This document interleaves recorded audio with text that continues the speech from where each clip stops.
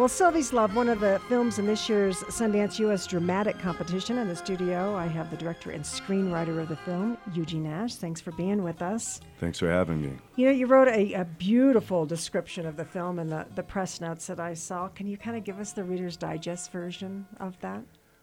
Well, I mean, it's a love story set in between 1957 and 1962.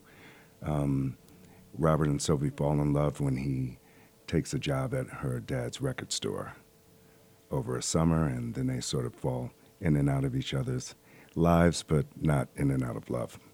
Yeah. So why this time? I mean, what was it important for you to showcase there in the late 50s? You were saying? Yeah, 60s? I mean, I was my parents were married in 1959, and just I was very inspired by the nostalgia that I feel from looking at family photos from that time. But I'm also a big fan of the old Delbert Mann movies, the Doris Day movies, and movies like Breakfast at Tiffany's. And they were never really populated by people of color. So I always thought that would be an interesting kind of way to go. There's a film called Paris Blues. It was based on a novel by Harold Flinders. And in the novel, the two lead characters are African American. But in the movie, they sort of hedged their bets and created these other two characters, Paul Newman and Joanne Woodward, and then made the story of the African Americans the B story with Sidney Poitier and Diane Carroll. And so they kind of pushed it to the back, and I always wanted to see the actual movie made. So while this isn't, it's inspired by that idea. All right. And I read that you are a former recording artist? So I am. I was an artist on Sony. I was in a band called Funky Poets, really kind of live R&B band. And that certainly, it's funny because my love of jazz kind of came out of that. I couldn't listen to contemporary music because it informed what I was doing. I would just analyze the bass line or analyze the music and how, what I could take from it for my own music. And I started listening to jazz because it was like a nice place for me it didn't inform what I was doing musically. And I could just listen to it and it could wash over me, and then just fell in love with it. So your lead actor's background is not music, it's football. How did that transition work? With Nnamdi, he's been in a couple of movies. He was in Crown Heights, that won the Audience Award. He was excellent in that. Yeah, wasn't film. he? Mm-hmm. Yeah, he's really a terrific actor. He reminds me of Jimmy Stewart or Cary Grant. He just has this way about him. He's very genuine. He is. He's very genuine. He's also very tall and handsome.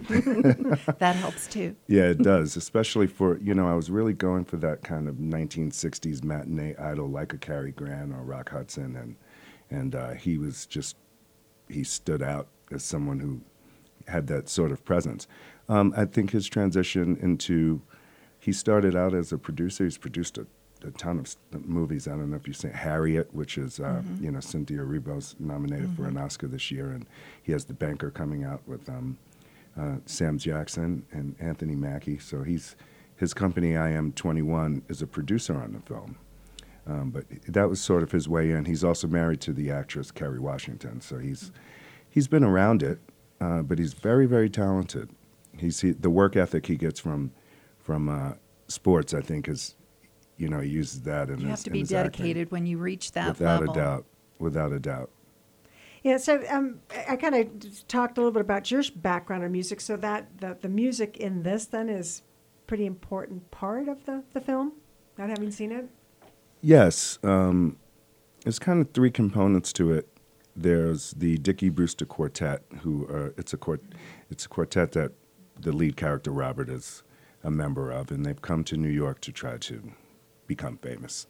And so they're the original tunes that they do, written by our composer, Fabrice Lecomte, and then we sort of put together a super group of really cool jazz people, Ben Porowski on drums, and Mark Turner is the lead tenor on it.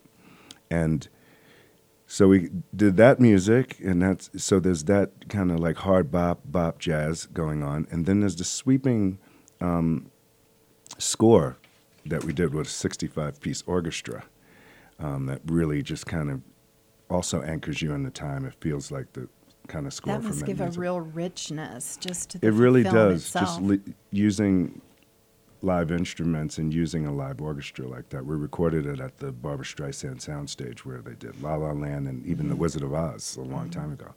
And then the third component are the needle drops, as we call them. So all the Motown stuff and doo-wop stuff from that era, really kind of, I think, root you in the period and ground you in it. When you mentioned New York City as a setting, but I read that for whatever reason or reasons you weren't able to do much or any of the shooting in New York. Was that an advantage or disadvantage? How did that turn out? Well, we shot it entirely in Los Angeles on backlots, and it was really a blessing because of the fact that we couldn't shoot in New York. We had to lean into the kind of big Hollywood, Paramount it seems backlot. to fit like it was does. meant to be. It does. The minute you step onto those backlots, you just get the sense of the history of all of the films that were shot there, and you can't help but make a movie like this. And so it was really a natural fit for us. So that's where they store all of those old cars and stuff, huh? I mean, I always wonder about that. Their cars aren't available, but they're on back lots then somewhere. They do have some. We of course had to get someone to bring some in as well, and you want to have a bunch of different ones, so you have to, you can't have the same three car. cars exactly. Yeah. So what's the response been then from the audience? I have a friend who saw it and just loved it. Yeah, it's been really fantastic. My way into art is always trying to start with making something that doesn't exist that I'd like to see exist in the world, and you just sort of hope that other people want to see the same thing and that you find like-minded people. And so not yes, just that, there's so much turmoil and so much negativity. It sounds like this is a story that would make any viewer feel good. I mean, I can't wait to see it. Yeah, I mean, I think at the same time, hopefully people can abandon the cynicism of today. It's almost like to believe in love again is kind of it's a revolutionary concept, believe it or not. A lot of people are just like, oh man, that's not realistic. And it's, it can be if you allow it to be. So at this point, any bites from getting a release or? No, I mean we're just working all of that stuff out right now. We certainly have people who are interested in seeing it come to theaters and get distributed, but we do not have distribution for it, and we're hoping to, because we'd like to share it with the world. I wanted to ask you too, having not seen and how so many classic older movies have, a line that just sticks with everybody or a quote. Is there anything from your movie that stands out as what might be a classic line or a memorable quote or philosophy, anything like that? Yeah, well, one kind of recurring one, there are a couple of lines like that, but one recurring one comes from a song actually, because Robert catches Sylvie dancing to the song "See You Later, Alligator," and that sort of becomes their, because they enter and leave each other's lives, whenever they leave each other, there's always a kind of see you later, alligator. And sometimes it's very, very sad, and sometimes it's very hopeful. That's great right there. Well, there's a couple of more screenings today, 8:30 at the Mark, 3 o'clock tomorrow at the library, and then 3:15 Saturday in Salt Lake City. That's right. Yeah, the great theater down there, the Grand Theater there on State Street. And maybe some of the award winners we'll have to watch. Mm-hmm. See? Well, I'll be at all of those screenings doing a Q&A if anyone has any questions for me. Okay. Great. Well, thanks so much. Thank you for having me. For spending some time with us. Tune in and find out about some of the unknown and talented independent filmmakers from around the world.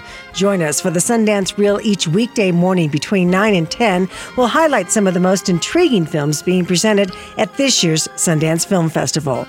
That's the Sundance Reel weekday mornings from 9 to 10 through January 31st, right here on KPCW or online, kpcw.org. The Sundance Reel is brought to you in part by Sundance Institute, presenting the 2020 Sundance Film Festival from January 23rd through February 2nd. And Acura, proud 10-year sponsor of the festival and supporter of independent film and music. Learn more at Acura.com.